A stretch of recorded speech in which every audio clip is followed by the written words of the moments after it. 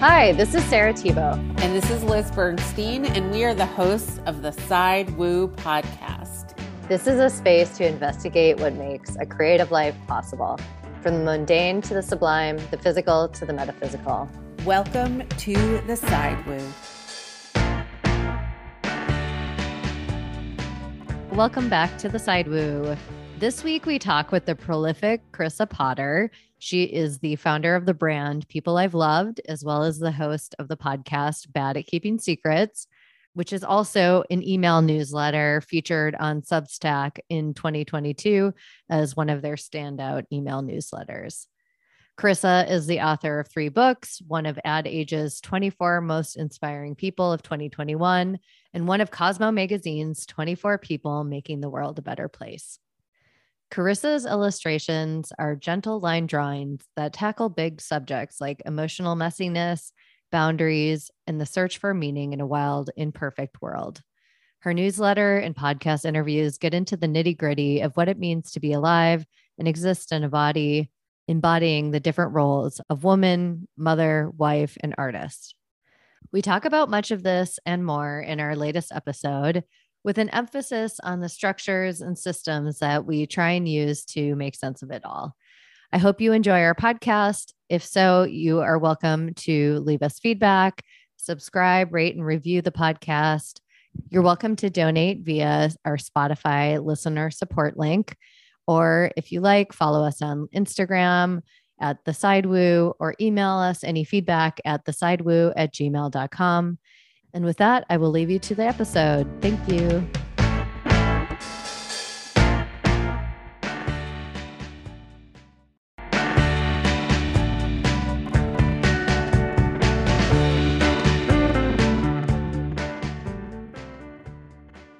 Are you a Scorpio? No, I'm a Taurus. Oh, shit. Oh, my God.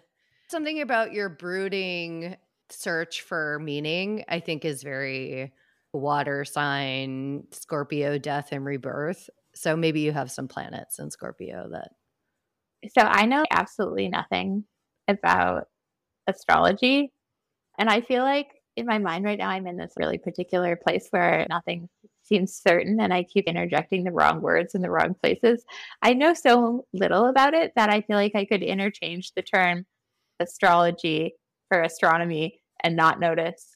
That's a super classic. Taurus is the bull, right? So it's like a forever solid moving. I mean, there's something like your brand, People I've Loved, is so philosophical and just in a never ending quest for meaning that it does feel kind of like the steady hardness of a bull, you know, because it just not in the ring where it's being attacked by a red. Which is so unfair to that bull.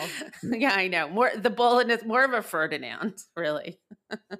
Well, and it's funny you say that, Liz, because as I was thinking about your birth chart and trying to suss out what your chart would look like, the 6th house came up for me, this idea of the daily, and maybe something to do too with you being, as Liz described it in our earlier conversation, a medical mom, where your life is so dictated in these increments of I have to produce for my shop and my podcast, and I have to take care of all these day-to-day things for my child.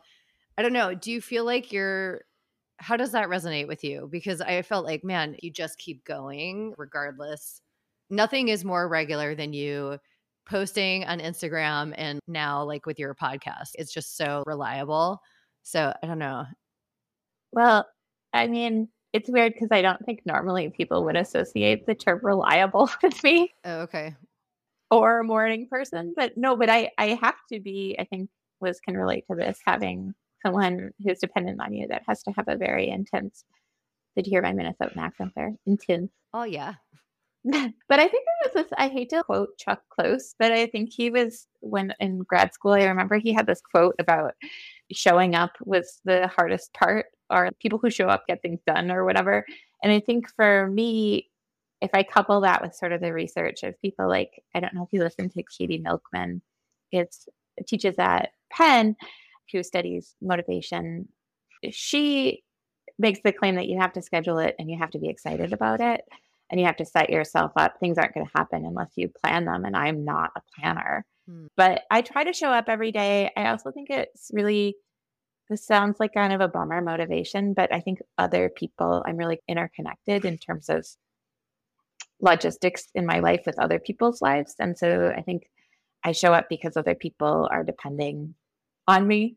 And I've learned to do that from a place of love and excitement and gratitude that I get to do what I do. That's super sweet. I love that. On the good days. What are the hard parts of that where you're like, that's true on the good days? What's true on the not good days about showing up? I don't feel alive. I feel mechanical.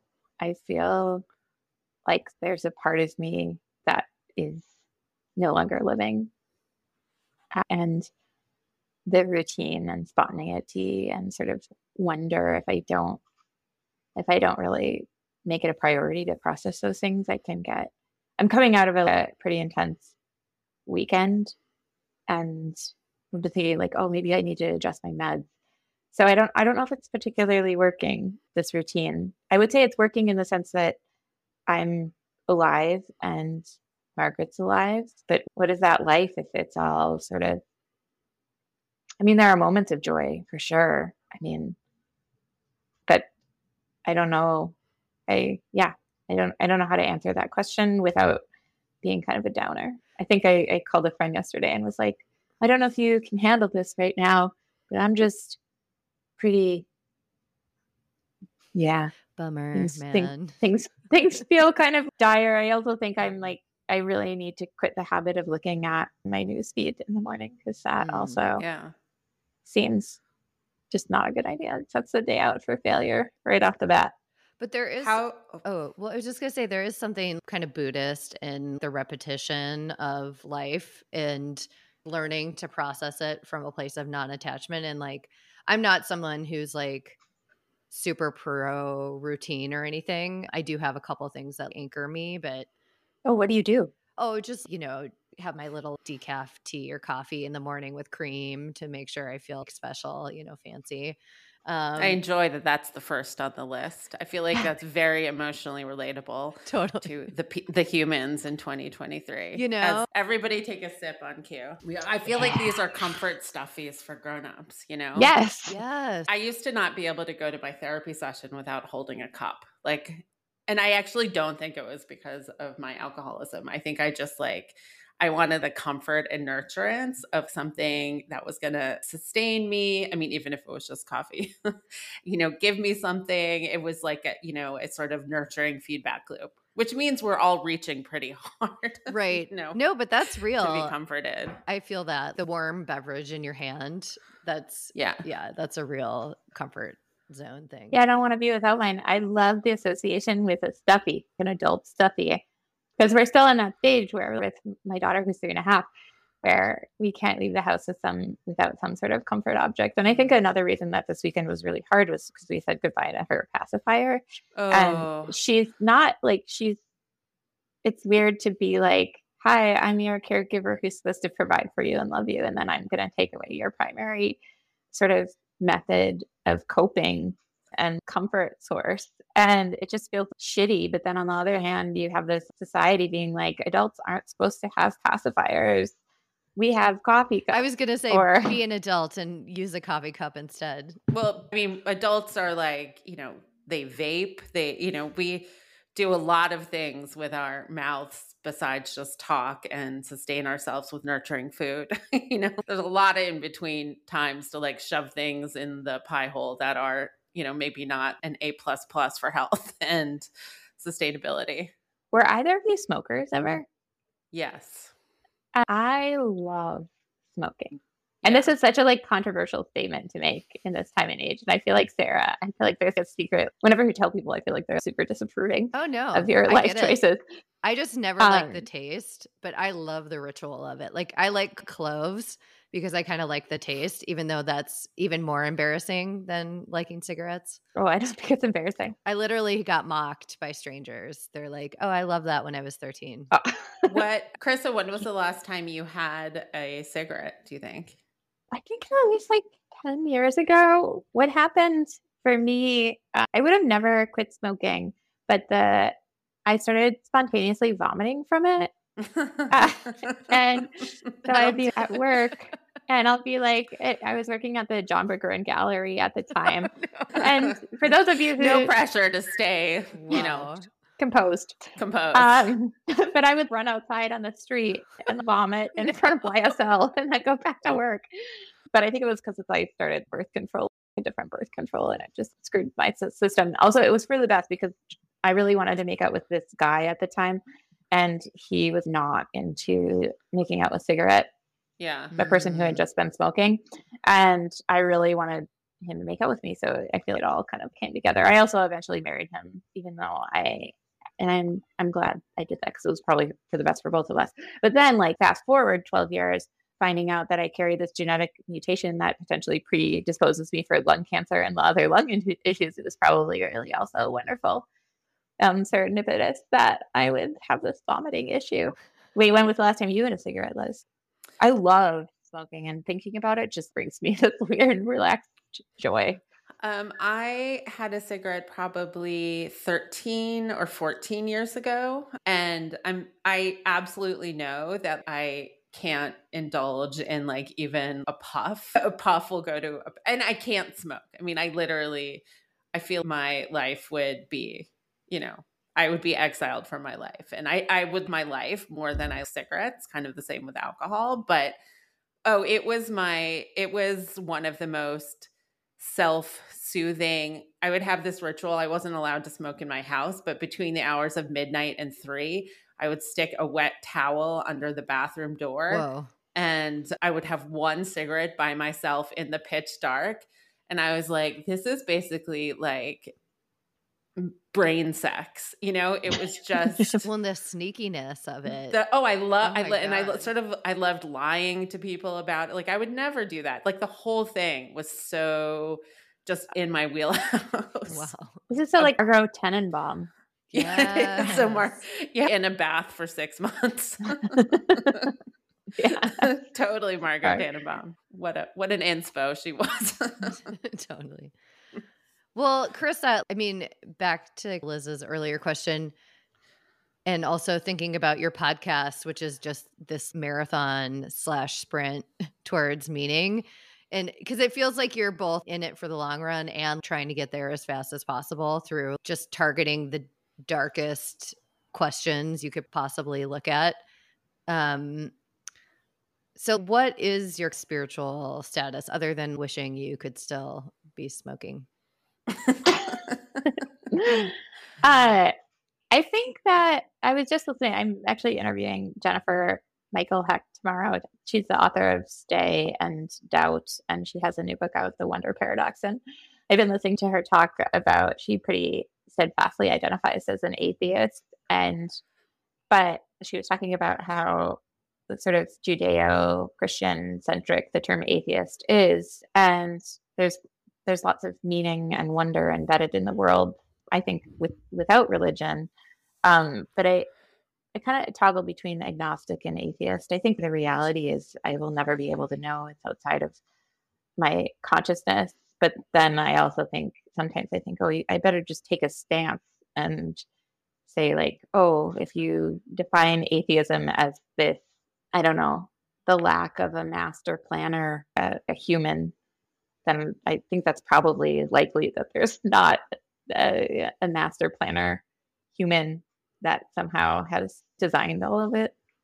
No, that does not seem likely. Yeah. If so, they need another degree. Yeah, it's almost more comforting. Why would you want one of us in charge, Or anything, any entity single-handedly in charge is not doing well.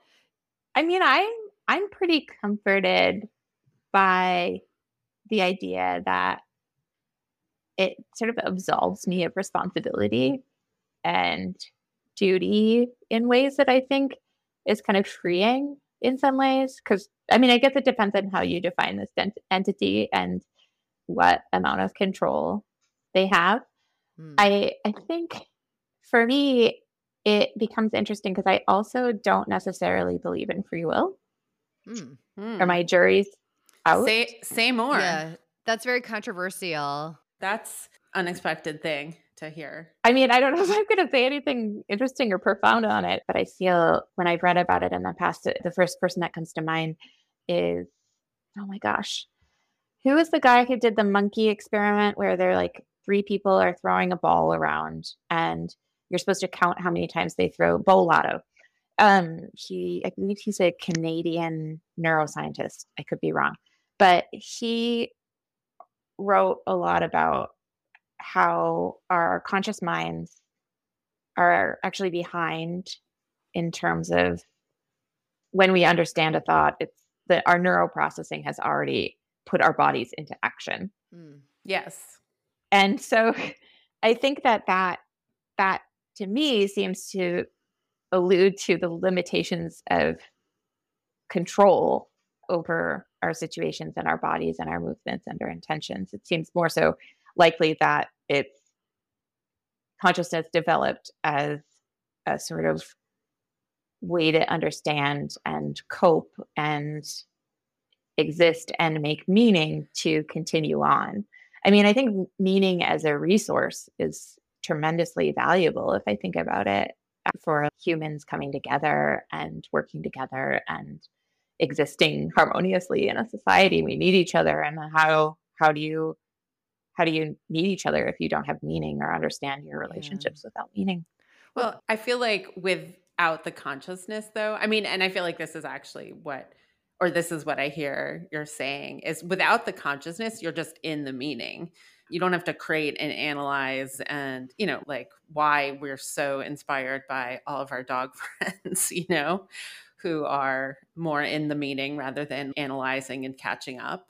But I also think it's why we like artwork, and it's why we like music, because we're very soothed when something speaks to our non-intellectual being. And I think it's one of the only things that calms us down, really, is sort of this, pre and post language conversation is the shit. And the limits of language are so profound when trying to find meaning, which is one of those ironies of trying to use language to find meaning when language literally can't be the thing that defines the meaning. Or it's limited by your experience, which if you're looking for meaning, you're not going to find it in the language that you have. But yeah, it's interesting when you talk about both like meaning and free will in the context of thoughts, because I think to Liz's point, we have our thoughts and then maybe the free will, which I feel like, especially if you have anxiety or whatever, come at you in a way that you would never have chosen potentially.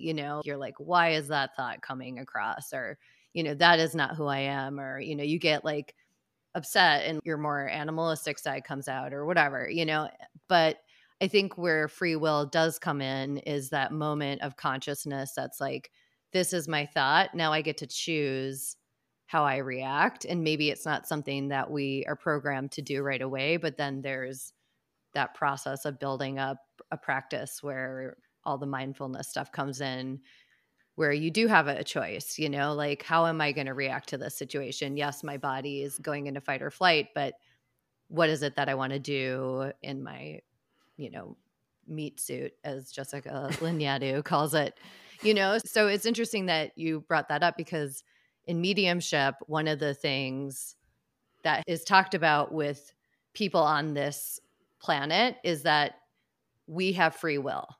If someone violates your free will, that is against spiritual law within our dimension in our planet, whereas other dimensions maybe don't have that. And so that is the one thing that's really unique about our existence, is that we do have the spiritual law. But the tricky part about that is your subconscious could be working against what you consciously think you want, at which point that's still kind of part of your free will. So I think it goes back to your point that it is complicated, but I like to believe that there's some amount of it, because otherwise it's too scary. I mean, it is. I think we've been, like, as someone who, I think another reason I do this is because I want control and the agency. And so it is really frightening to think about how limited that is. I think in further complication, I think a lot of the sort of choice architecture that we're exposed to is, again, leading us in directions that we don't necessarily have agency over it. I wanted to note another thing is how it's interesting how specific it is when I think about, so when I referenced Rolado earlier, I think he believes where free will, if it exists, it is in how we choose to remember the past. So then it informs the reflex narrative loops in our brain that we rely on, like a reflex on your knee, to be able to make the decision rapidly. But then when you think about, I forget the physicist's name. I think his first name is Brian. He's pretty famous. He was on Being recently, and I can look him up later, but he was talking about the existence of free will within the particle structures in our brain and how he didn't believe in free will, but if there was free will, it would be on the cellular level and dictated from the particles' histories, which I thought was riveting. Again, I'm probably not summarizing that in the best way. I love that. Well, I don't know, have you read Gary Zukov at all? The Seed of the Soul? Well, his whole thing, and Oprah's like his number one fan. That's how I heard about him. But she talks about with him that really everything you do and all the energy you bring to something is through the intention that you set, so you're like, okay, I'm going to go into this conversation and set the intention that we're going to have a really interesting conversation, or you could go in and like, I want to get into a fight. And your energy field takes that on energetically. And then that dictates everything that happens, even more than your conscious mind trying to override what you've already decided you want. Oh, I buy that. I can get behind that. Because that makes sense then if you think about your cells really being the one to decide. Maybe you have that moment of intention setting and then everything else takes over. But I also like the idea that, you can come in with the most cloudy, self-sabotaging, crap-ass intention where you come in angry with an agenda, ready to prove your point, sit on how right you are. But through the action step, you will change the physiology in your brain. So if you can, do something 90 times in a row, basically, like, you'll change the roadmap of your synapses so that you readapt to something new. So like, for example, this is a random example, but I was always phobic of spiders. Like I see a spider and I mean, there could be an infestation of mice to heaven and back. And I would be like, look at those cuties, get some cheese. But a spider, I will run to the end of the earth. But with my son, I pretended I loved spiders because I was like, if he finds out about this weakness, I am fucked. I can never let him know that I hate spiders. So I would just be like, look at that beautiful spider. It's so beautiful. And after 2 years of this, I was like, I love spiders. They're so poetic and so sweet. And they have these different energies to them. Yeah. But it's one of those things where I went into that with absolutely no intention to change my belief system. And it just did through repetition of words, even though my intention was like, kill them all. Well, your intention was loving though, it was how not to pass fear onto my son. Oh, no, that wasn't it. It was to how not to let my son terrorize me with spiders because. Oh, you thought he would like chase after you? Yeah. Oh, sorry. I'm not a boy mom, so I don't know about this stuff. Yeah, he would find a spider and put it in my bed to see like mommy basically crawl. Are you serious? I mean, I just know his brain. Oh my God, that's horrible. Yeah. That's just the way it is. But yes, I also didn't want to pass on fear, but on a less altruistic level, I also didn't want it to be the funniest thing in the world to find a big spider on my head when I woke up. Liz, this is something I really enjoy about you, to kind of admit to both having multiple sources of motivation and looking at them through a non-judgmental lens, that it can be both, and that admitting that, like, I think it's completely a valid reason to pretend to love spiders so that you will further not be traumatized by your son. And also, I feel like kids are supposed to traumatize. That's their job, and test boundaries. I think coming to terms with being honest about what drives us and motivates us, I think is difficult. but also extremely fascinating, and coming to it with a curious mindset, I think is something that I've witnessed in you. Oh, thank you. Is there a part, I mean, I feel like parenting has such a narrative of like, you're supposed to have just pure intentions with all of the choices you make. But in reality, there's often mixed motivations for why we make decisions as a parent. Some of it is self-serving, some of it is serving for our kid, and some of it is, just the shadow self, maybe not even good for anybody, but it is reactive or from our own trauma or something like that. So yeah, I was just curious, how does that shine for you? Well, and folding into that, something you talked about in your podcast, that your family trained you to say the immediate thought out loud. And maybe explain what that is, and are you doing that with your child? Yes and no. I think so. What you're referring to, if I'm remembering correctly, is this sort of value placed on being as open and honest in the moment, and that might be hurtful to some people, but it also is a reflection of what you're going through, and not. I'm not saying that my family's not manipulative, but there's a sort of gut feeling.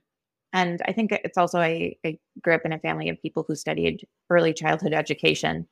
I think for me, having a child has really forced me to not do that as much, and think about how my words and actions have, or could possibly have, effects on my daughter. I think a lot of it is I catch myself in trying to control her for my own insecurities. For example, like being loud in public, or getting dressed on time, or looking a certain way, or having friends. It's my hang up, when in actuality, I really want to give her my open acceptance and love and appreciation for what is, and not try to fit her into my expectations of what I wanted or was told I wanted for myself. And I think for me, I think somewhere there's probably a compromise. I think something that really holds me up in life is never knowing the right answer. I don't really feel like I have a steadfast nature in my belief system, but maybe I don't know if that's true. So with her, I think I just try to be really honest with myself and her. And again, honesty is a fraught concept, but saying like, I'm feeling tired right now, so I don't want to play with you in this energetic way, instead of being like, it's time to sit at the table and eat your dinner.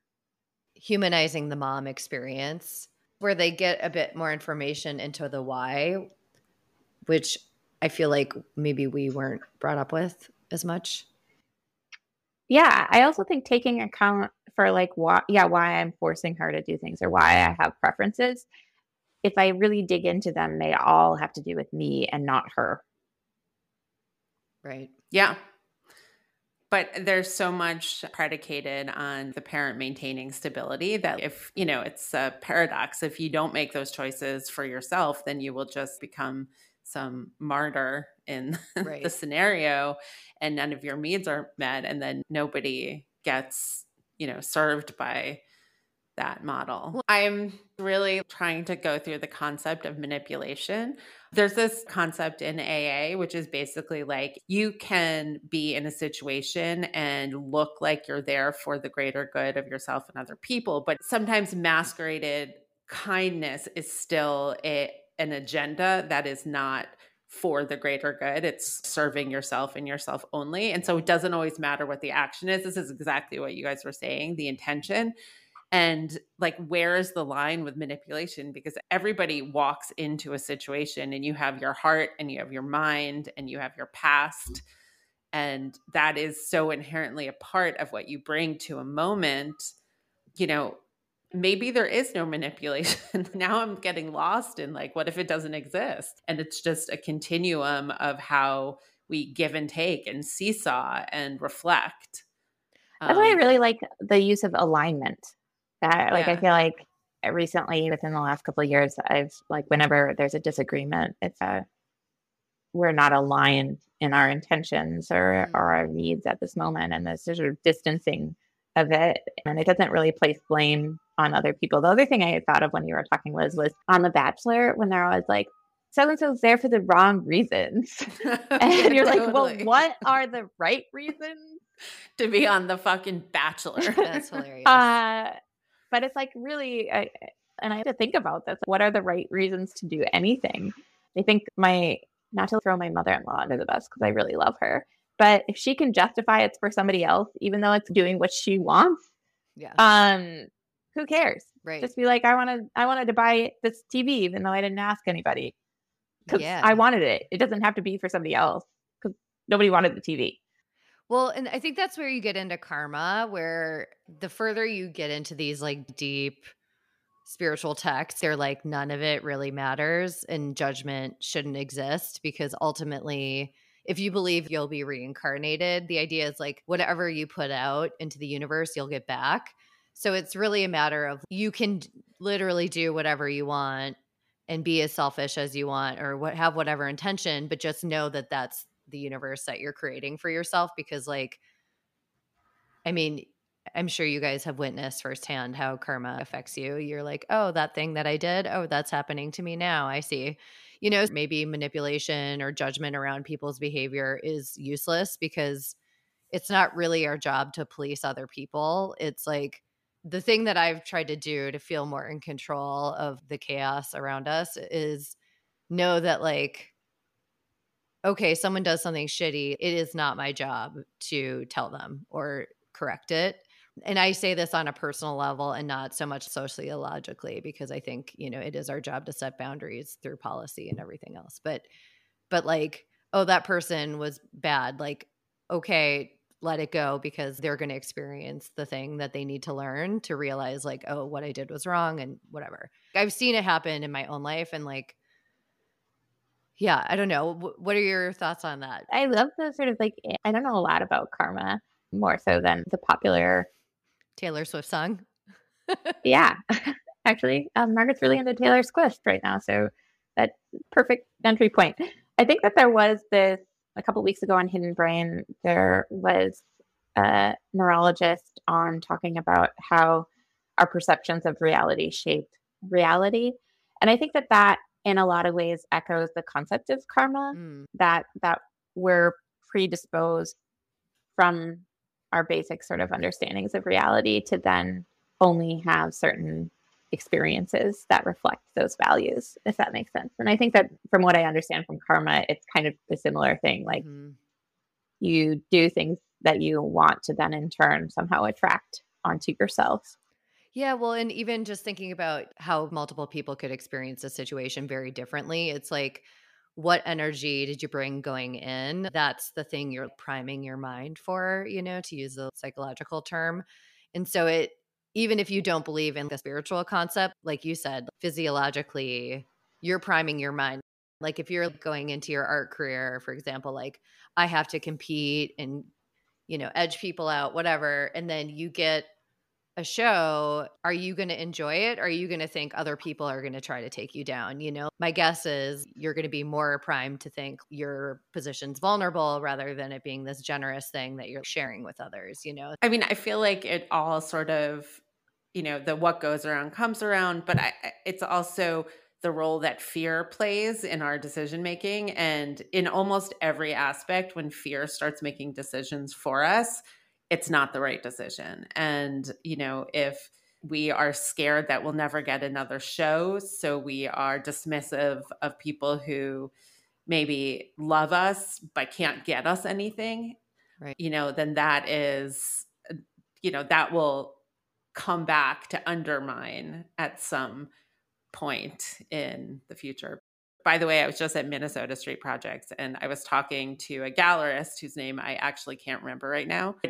Touche. Who's somebody who was obviously more important, came in the gallery and he stopped mid-sentence.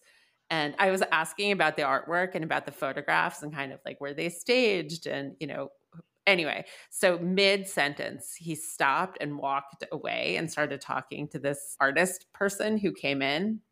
And I was so embarrassed. I mean, I internalized all the shame immediately and was like, I am now nothing. But I think at the end of the day, that is his fear. And it's not, there's nothing wrong with me for asking questions at a show about the artwork. No. But yeah. No, that's still a huge bummer. And I feel like it's so relatable. We've all been in that moment where like someone we perceive is more important than us. It's sort of a leveling. But let me reassure you, Liz, there's no one more important than you. And that guy really fucked up. Okay. That's so cute. He just didn't know who you were. He just didn't have access to the information of who you are. Yeah. And does he know? You don't know who I am. How dare you? How dare you? But I think I definitely have been trained myself to make decisions primarily from fear-based decisions. And I try to not do that. I also think I've been on this kick of like, I don't know if I'll ever have a show again. I don't have anything on the calendar and people hate me and I'm very out of touch, and over and over and over again. And what I think I don't know if I should admit that this was something that I do that's sort of soothing is, so I graduated with Jenny Odell from SFAI, and she's extremely brilliant, but also has had a lot of like pretty rapid success. Yeah. And I had some really intense jealousy pangs. But I think I don't think you're alone in that too. I just want to say, like, I think it probably hit like a ripple within our community of everyone who ever wanted to be on Barack Obama's best books of the year list. Yeah, I just saw her book last night when I was in a bookstore at the front, and I was like, "Oh, snap!" Oh yeah. Anyway, so go on. I'm really excited. I mean, I think it's pretty brilliant. I thought How to Do Nothing was a little dense. That like it wasn't. I thought it was really profound and poetic, but it took me a really long time to get through. Which I feel like saving time is also kind of the way that Jenny's brain works. It deserves space and time, and I guess she's arguing for that, so it makes sense. But, I think I try to reframe it as, this sounds really stupid, is that Jenny's success is also my success. And it's not a perfect system, but it helps me be less of like, I think at the root of my being, I really want to feel appreciated and unique and that I am contributing something. So there's nothing inherently that takes away from that notion from other people's success. Yeah. And I don't know why we were trained to think that there's finite resources, but it doesn't make me any less special to have her called out, but it feels like it is so in my brain. My therapist used to call it compare and despair. Like, that's what Jenny calls it too. Oh, really? Sorry. Oh my God. What if we had the same therapist? She was the shit. Yeah.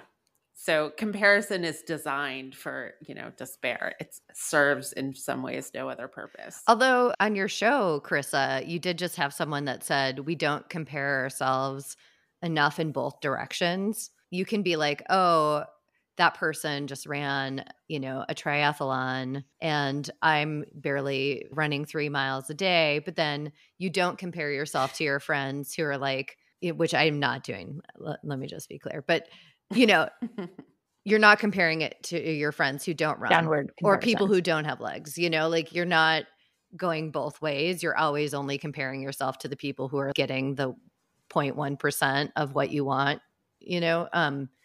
but yeah, back to your kind of little exercise that you do with yourself. I've been practicing doing something similar where I like, ooh, what? Someone gets something and I immediately knee jerk get annoyed. And then I go, okay, what if this was me, and internalize like, I can have this too. Is this something I want? Maybe not, or maybe it is. And regardless, that's theirs. I can also have mine. And I just imagine energetic space around both of us, and kind of, because I feel like when you start thinking about the one person with the one thing, it gets really small. And so then by like creating this energetic space bubble where you're just opening up the picture. And then the further you go, you can include more people. Like, what if we all get what we want? Like, how does that feel? So I definitely consciously override my initial knee jerk when I'm scrolling Instagram or whatever else. Do you think it's because we're Minnesotan? It's jealousy and Minnesota inherently I Minnesotan wonder. trait. There's definitely like a repression of desire and Mm-hmm. a repression of like, you shouldn't stand out. It's like a Swedish thing, you know? And so to see someone doing it, it's like a shadow thing. If you've repressed it, you're like, oh, how dare they separate themselves from the herd, you know? Where in Minnesota are you from? I keep forgetting, and you keep reminding me. I graduated from Eden Prairie High School. Oh, hey. Where did you graduate from? Hopkins. Oh, yeah, because you had my cousin for biology. Oh, yeah. Terry Carlson. You know, I remember them being there, but I don't think I had them. We actually, like, as I age, we look a lot alike. And I think we have the same haircut right now. I would just like to say that I know a higher proportion of Minnesotans out in California than one would think. Oh, yeah. Like I can think of 1, 2, 3, 4. I mean, in a circle I would call close. That's wild. So there is just something about it. You know, I don't know if the hardiness of the winter or something, because like, I don't know how humans do it, honestly, in that winter. So, Liz, I have an excuse for why I know so many Minnesotans. What is your excuse? Yeah. I don't know. I really don't. So my best friend's wife is from Minnesota and Sarah's from Minnesota. Like there's just Minnesota up in this joint. I don't know. Wait, Chris, can I ask you a question? Because we have a hard stop, and this is a question I'm dying to ask about people I've loved. Okay. So you earlier talked about how you have this instinct where you want to take care of people and you want them to feel good. And maybe sometimes for selfish reasons. It's not always pure and altruistic. But I feel like people I've loved, the brand and the artwork that comes from it, literally, I have this advantage that I stock your stuff, you know, in my shop, and I work in a shop. So I see the general population walk in and experience your artwork all the time.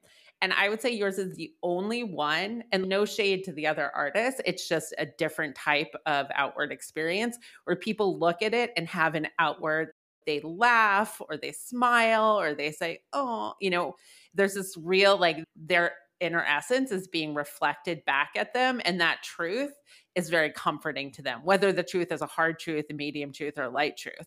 But the only thing in life that is actually comforting is reality. And when reality is reflected back to us, we are comforted. And everything else, even if you're told you're wonderful, doesn't feel good. If you're told you're horrible, doesn't feel good. But reality feels good because it's real. But I was wondering if you had that experience seeing your artwork in the world and seeing how it actually lands with people.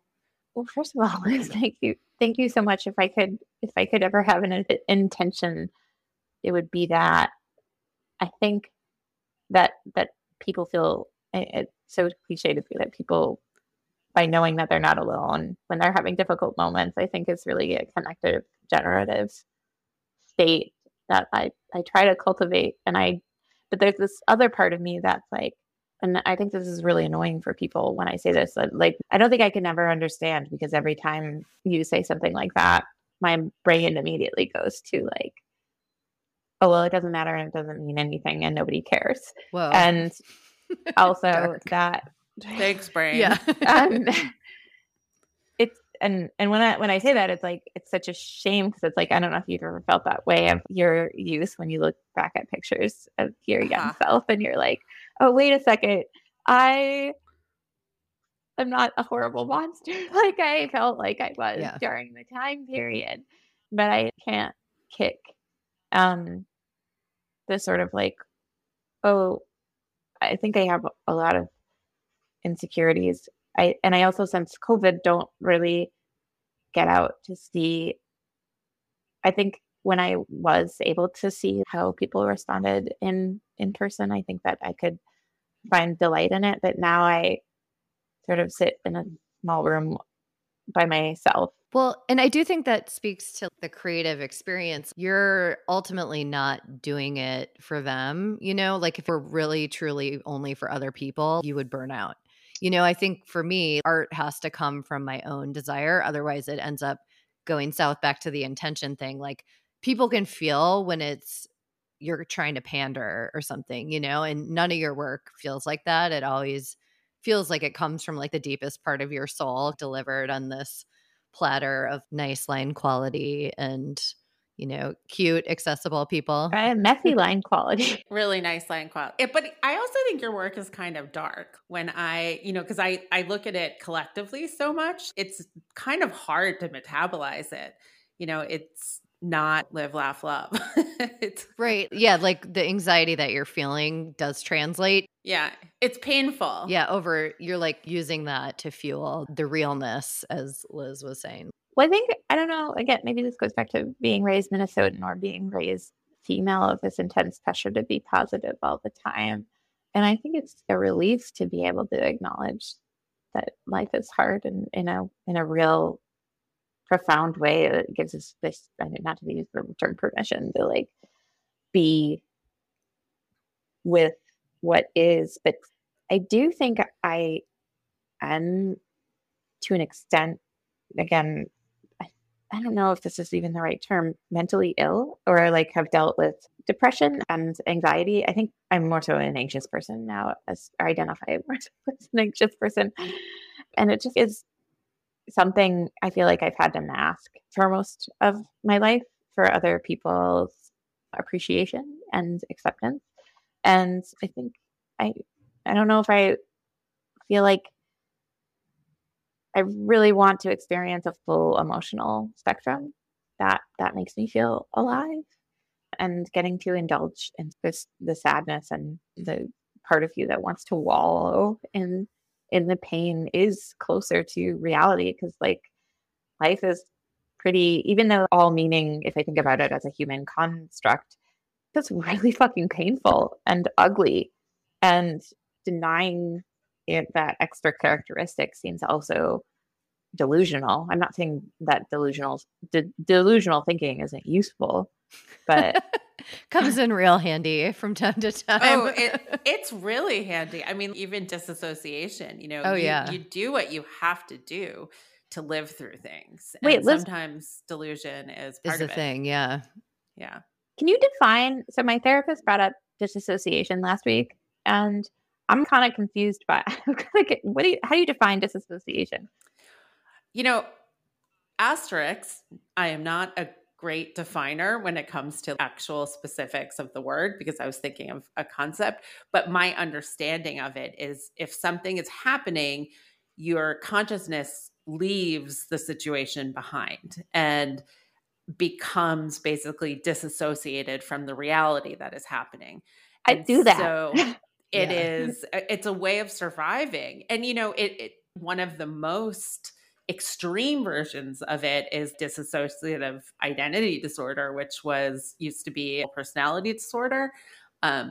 I fell down a YouTube rabbit hole about this, but where basically you have different personalities in yourself, and some of them know things and some of them don't. And if you can't consciously handle maybe some of the things that happen to you, you switch to another person within you that doesn't know about that trauma. So that's the most extreme case of it, but it really means distancing yourself from either a historical event or a current situation that's triggering that trauma. Like, I don't know if this is a good example, but whenever I'm being pressured to get ready to leave or moving has to happen, or because, I've moved apartments a lot, I will completely check out and all of a sudden need to go on like an SNL binge, where you have this mounting pressure of life crashing in on you and just like a desire to do something else completely that will kind of subtly sabotage you.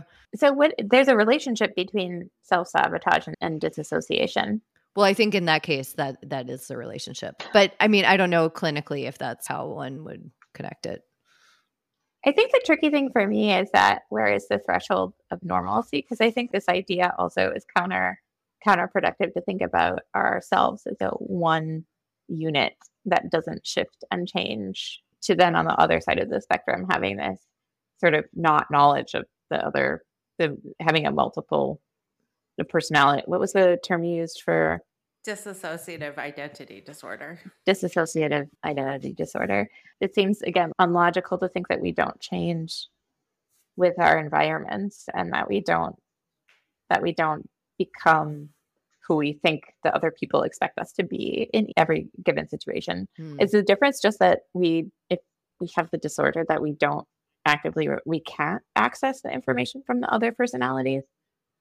Yeah, you can't. It's completely blocked. But it's driven by like really severe trauma, right? Like yes. So people with more moderate things, maybe something gets triggered and they, you kind of go into a mild, not trance, that's even too strong a word, but you sort of distance yourself. You like check out. You totally check out. And it's like whatever form that takes. And then I think where the self-sabotage comes in is you're like, I no longer want to be responsible for the outcome. And so you kind of create an environment in which you're no longer partaking in an active way. And so things happen to you.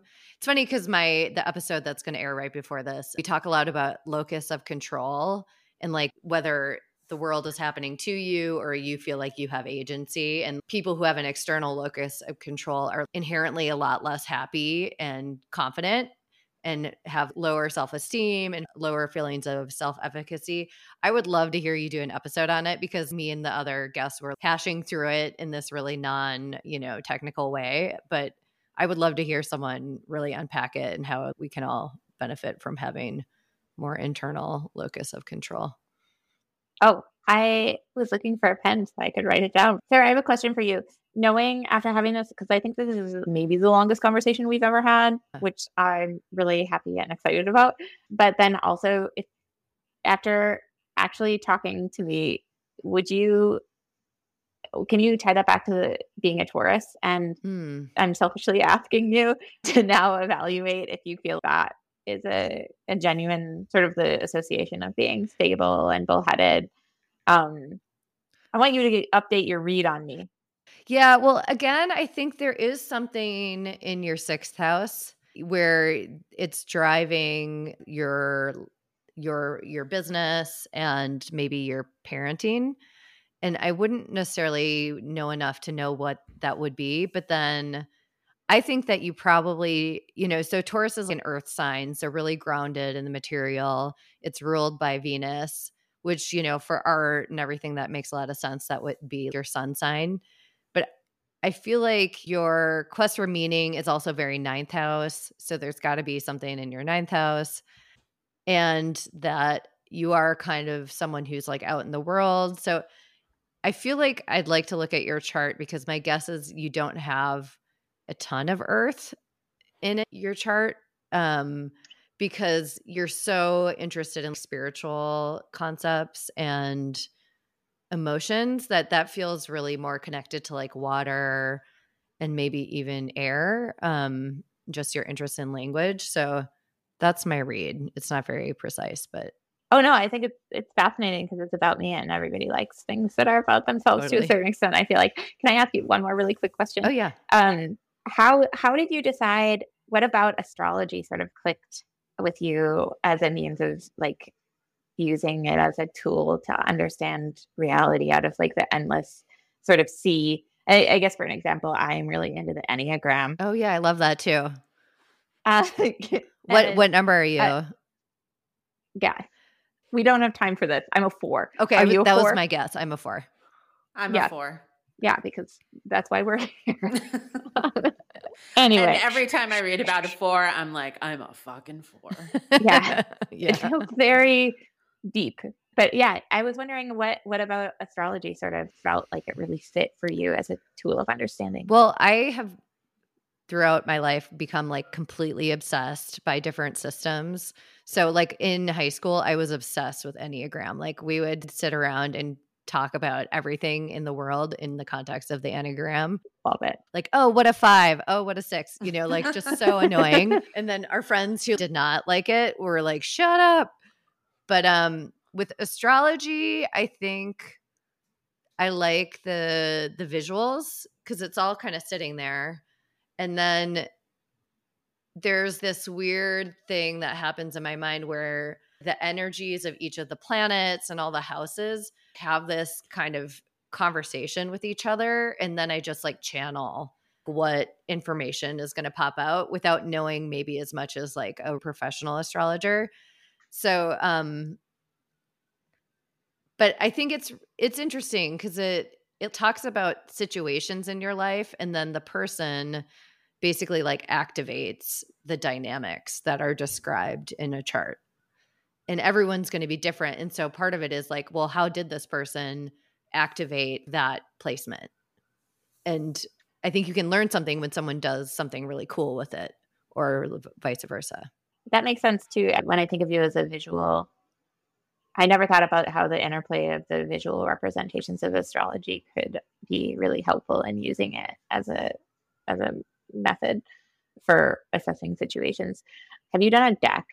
I'm actually working on one right now. I'm working with Amy Major. We're going to create a spirit rescue deck, which is for basically the short story of it is if you have a ghost in your house, you basically pull this out, and it's going to be safer than using a Ouija board because you're not channeling movement through your arms. And so basically you'll be like, what is this ghost feeling? Who are they? And then how do I help them? And so that's going to be the concept of the deck. I just wanted to clarify that, Sarah, I think you're talking about your literal house because you were just talking about houses and astrology. Oh, yeah. Like in your home. It's like literally in your kitchen. Yes. Thank you. That is good. Sure. You're welcome. Well, cool. Is there anything you would like to share that you're working on, Carissa, or anything coming up? I am turning 40. Oh, hey. And welcome. Hey, thanks. And I am going to try to not be so routine oriented in the future. And I'm also going to figure out a way to take care of basic bodily functions, like eating nourishing food. Which is very sixth house. And not, sorry, I'm like, I don't have anything. You're already doing a lot, so it's cool to know that you aren't adding more things. I recently, or I think last year, I was like, oh, I want to write a book. And I recently finished my first essay, and I think it might be quite horrible. But I think something that I ascribe to is that the reason I feel like I get things done is because I work at it. Like nothing ever seems like it comes naturally. And I'm hoping that maybe if I just work at it, it will be better and okay. And then I can devote some time to it. Anyway. Well, you know that first shit draft, that's like a concept for a reason. Yeah. And I'm going to just allow myself to be shitty and be okay with it. Thank you so much for having me. Not only is it's such a delight to be able to be with you two, but also to mine the areas of your brains. I think I don't get a chance to. I would love to ask you both more questions about where you're at. And I really want to hear more about this ghost in the house deck. Oh, yeah. But weirdly enough, I'm working on Suzanne LaHeur, who I will say her name the way that you say it. I say it Suzanne LaRue, but yeah. Suzanne, when you're listening to this, text us and call us immediately. We just finished a shadow deck. Oh, cool. That I'm really excited about it. It was at the beginning, it was a mindfulness deck, and then it turned into a shadow deck because we were like, oh, let's just give ourselves a little bit of a framework to look at maybe the things that we've been stuffing all of our lives. And it was really fun to be able to work with her. And I feel like I learned a lot about Jungian philosophy. That's so cool. Look forward to seeing that. And I look forward to stalking everybody's deck at Maker's Loft. I just feel like this is so exciting to have all these people I know creating these visual representations of these super complex ideas. And you guys are visual artists. And it's like super bomb. Yay. Hot dog diggity.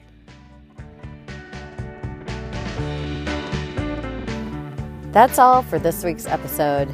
Thanks for side wooing with us. We release episodes every other week on Thursday. You can listen on Apple Podcasts, Spotify, or wherever you listen to podcasts. Please subscribe, rate, and review our podcast for good karma points. Until we meet again in the woo.